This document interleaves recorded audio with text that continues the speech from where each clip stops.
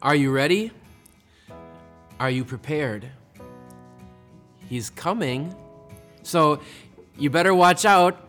You better not cry. You better not pout. I'm telling you why. That's right. Jesus Christ is coming to town. So here we are at that time of year where we are all around the world, especially here in America, frantically preparing for Christmas. And as we have all the Christmas preparations, of course, we're going to hear lots of Christmas music, and we'll hear about Santa Claus coming to town. I really do hope and pray that you and yours have a splendid Christmas this year. But as you make all these preparations, don't forget about the real meaning of Christmas: Christ. God sent his own Son to this world, Jesus, for you, for me, to be Savior of all. And as you prepare for the celebration of Jesus' first coming, let's not forget that Jesus is coming again. This is where we get that special word, Advent. Have you heard that word before? Advent is not just a time where you have a countdown calendar with little bitty chocolates for children to enjoy. Advent is really an important time. It comes from a Latin word. It means coming. And so during this time of Advent, we think about how Jesus came to us once. That's what we celebrate at Christmas. And he comes to us now in his word, the Bible. But he's also going to come back one last time on Judgment Day. So Jesus is coming. Now what? Well, that's what we're going to talk about this week. So today, one quick point for you. Jesus is coming, so keep watch. One time, Jesus told a story about a great wedding celebration. Now, keep in mind, in those days, wedding celebrations would be often up to an entire week long. And the wedding party would often wait for the groom to come. And when he finally arrived, they would have this big grand procession to the wedding feast and the banquet. So as Jesus tells this parable, there were 10 virgins who were waiting for the groom to come. And 5 of them were very foolish. As they were waiting, they got tired, they fell asleep. But 5 were very wise. They kept watch, they were waiting, their lamps were trimmed and burning, and the light was ready. And sure enough, when the groom finally arrived, the 5 foolish ones were left out. They were shut out of the wedding feast, and the 5 wise ones who were ready, they were there at that great celebration. And so here's how Jesus concluded that parable. Jesus said, "Therefore, keep watch, because you do not know the day or the hour." Do you feel like you are completely bogged down right now with Christmas preparation? Maybe you have all kinds of to-do lists and checklists and decorations and parties to plan for and all those kinds of things. Let's not lose track of what we're really preparing for. We're preparing to celebrate Jesus coming to this world, but our mind is also on the big picture, the grand scheme of things, that Jesus will come back for us. Keep Christ in mind this Christmas, his first coming, his last coming, and keep watch. And then keep watching this week, because we'll talk more about how you can prepare for that great day when Jesus returns. How much do you have to prepare for Christmas yet? I know my family is notoriously bad at this. Some years we are sort of ready, and I think this year we'll be okay. But usually we are so busy with myself being a pastor, my wife as a teacher, that inevitably we get behind on something. Christmas cards, we are very bad at those. Or planning for presents, we always forget somebody. Or even decorations, by the time we finally put some of them up, it's not even worth putting them up anymore. Is this the way you are with Christmas preparation? Or maybe even better, is that how you are with your spiritual preparations? Let me have you imagine something for a moment. Imagine that you saw all the signs. You saw the rise in crime statistics in your area. And let's say you saw on the news the stories of some gang of thieves that's kind of on the loose at the time. And then you even heard about your neighbors talking about how their homes were broken into. You think you might prepare a little bit? Maybe you would beef up the safety and security of your home. Maybe you'd even keep watch. You'd have a flashlight ready to go. Like it's not a matter if that thief would come, but just when and whether or not you're prepared. Well, listen to what Jesus said one time. Here's what Jesus had to say about himself. He said, if the owner of the house had known at what time of the night the thief was coming, he would have kept watch and would not have let his house be broken into. So you also must be ready, because the Son of Man will come at an hour when you do not expect him. Jesus is going to return swiftly and suddenly. So are you ready for that? Is that something you are prepared for? All the preparations you're making for Christmas, are you ready for Jesus' final return? If you're like me, I'm sure you get caught up in worldly stuff. So many things going on in life and busy schedules and full calendars and so many things that you lose track of what's finally most important. We need to be prepared for Jesus to come. So how are we going to do that? How do we prepare? Well, here's the good news, friends. Jesus actually helps us to be prepared. And how does he do that? It's very simple. In his word. Did you know that in John chapter 1, Jesus is called the Word, the Word made flesh? And the Word of God, Jesus, comes to us in the Word of God, the Bible. And he helps us to prepare our hearts. It's in the Bible that he exposes all the wrongs that we have, those sins and our guilt. But it's also in the Bible that he tells us the good news of his forgiveness, that like a flashlight in the dark, he beams his lights of love and forgiveness on us, that he beefs up our safety, our security, because he tells us the good news of the peace that we have with God. Even more than that, the Bible tells us to pray continually, to not give up meeting together as some are in the habit of doing, to gather together for worship. So stay connected to each other. And stay connected to God in prayer, and stay connected to the Word. And when you do these things, you will be prepared for Jesus to come. What a weirdo. Do you think you would want to go out and see him? It was almost like a circus sideshow or something like that. This man out in the middle of the wilderness, wearing camel skin clothing, having a leather belt around his waist, almost like a survivor man eating locusts and wild honey, scraggly, rough and tough. Do you think you would want to see this man? If so, you wouldn't be alone, because crowds of people were flocking to see this guy called John the Baptist. But for as rough and tough as he was in appearance and location, it really was symbolic of a rough and tough message. Here's the main message. John the Baptist preached this: repent, for the kingdom of heaven has come near. God sent John the Baptist to prepare the way for Jesus to come. And how were people to prepare? Well, they were supposed to repent. Now that's a fancy Bible word there, repent. Do you know what that word means? Repent literally means to have a change of mind. Or maybe if I could say it a different way, repent means to make a spiritual U-turn.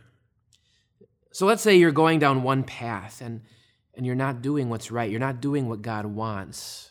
The Bible calls that sin. Well, repenting is more than just saying, I'm sorry. No, repenting is also changing your ways, that you turn around and go in the other direction. John the Baptist came to prepare people's hearts by repenting for Jesus to come. And now God wants to use him with that same message to prepare you for Jesus to come back. So let me ask you this question. What sin are you stuck in right now? Do you struggle with a foul mouth? Or maybe with your anger at home, anger in your workplace? Do you struggle with alcohol or some kind of substance? Do you have money and possessions that you make so important, like they're idols in your life? God is calling out to you right here, right now, through the message of John the Baptist, and he says, repent. Turn away from those things. And when you do, know that you will find arms of forgiveness wide open to you from Jesus our Savior. This is why Jesus came in the first place. He came to bring forgiveness for you at the cross. And this is why he's coming again. He's coming back to take you to eternal life, to be with him forever.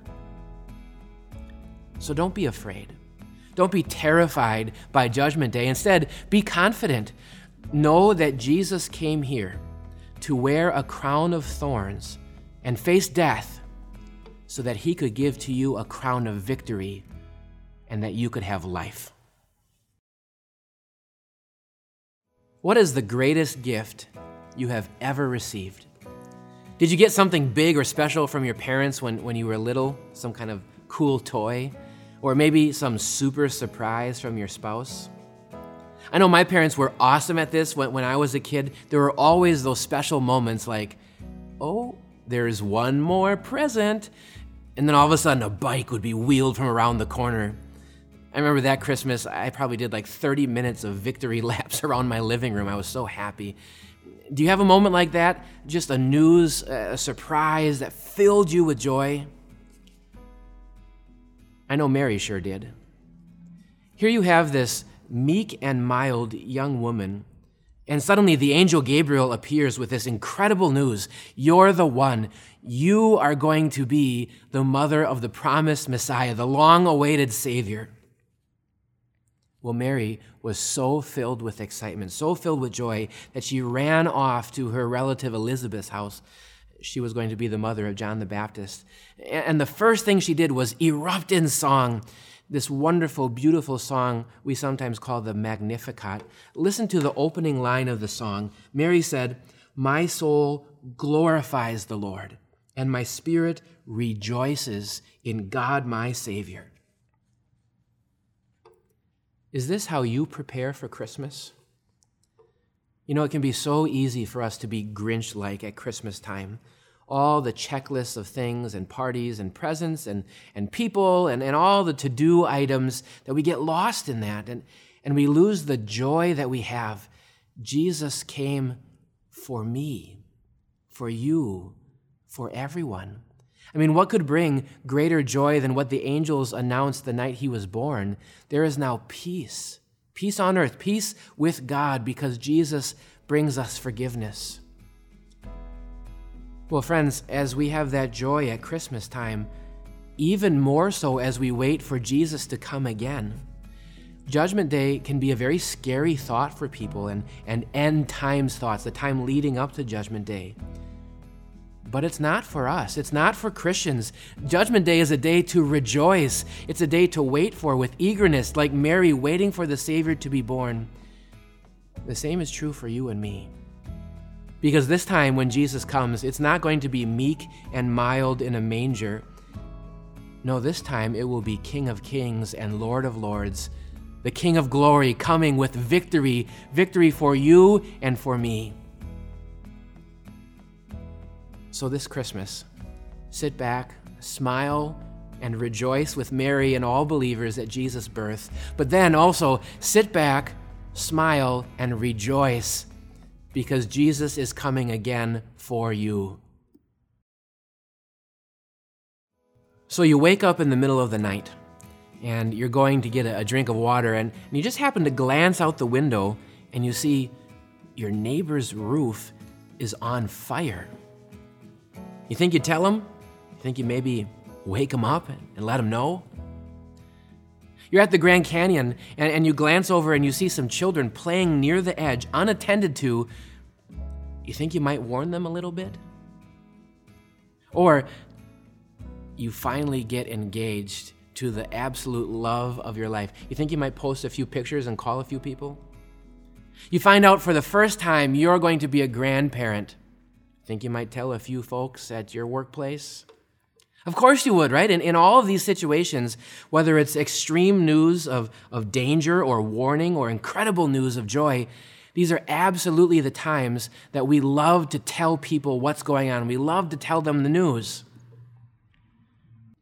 So then why don't we talk about Judgment Day more often? Judgment is a day of extreme warning for people who don't know Jesus yet. And of course, a day of extreme joy for believers who are waiting for that ultimate victory. Why don't we talk about this more often? When was the last time you were out doing yard work next to your neighbor, or maybe it was Thanksgiving and you had a family gathering and you struck up a conversation, and maybe in the middle of it you said, Jesus is coming and I'm excited. Are you ready? Are you prepared? Do you talk about things like that? Or maybe for all the news that you share on your social media and all the pictures, do you post Bible verses to encourage other people? Do you talk about things like death and judgment day and what to expect and what we're looking forward to?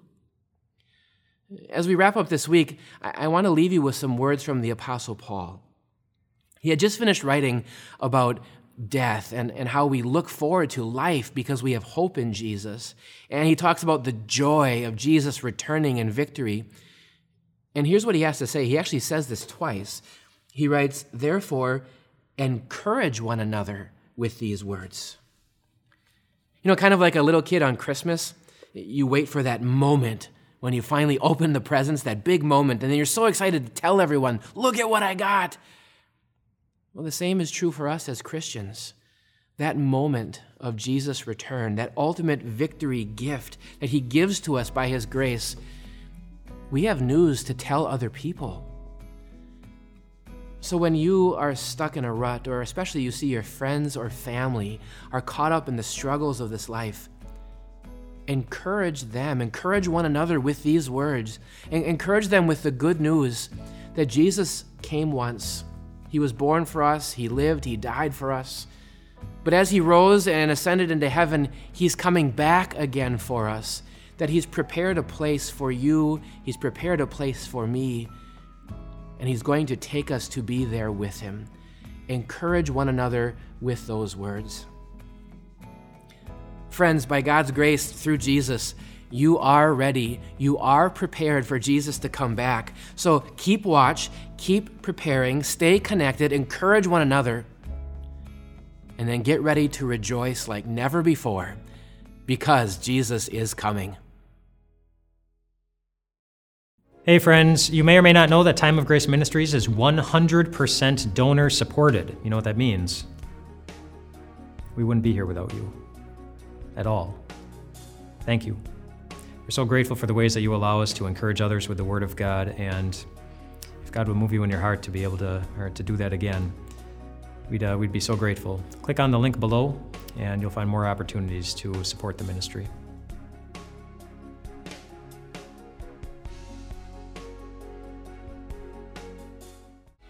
Hey everyone, Pastor Mike here from Time of Grace. Thank you so much for investing your limited time to grow in your faith with us. But could I ask you for one more favor? I'm sure you're itching to check out social media or go on to the next part of your day, but you could do a huge help for the kingdom of God if you would rate and review this podcast. Just taking a few seconds of your time will help other people to find Time of Grace, which matters so much to us because we want people to hear about grace, to hear about Jesus, to hear about eternal life. So thanks for taking a little more time. We pray that God blesses you with a great day, and we'll see you soon.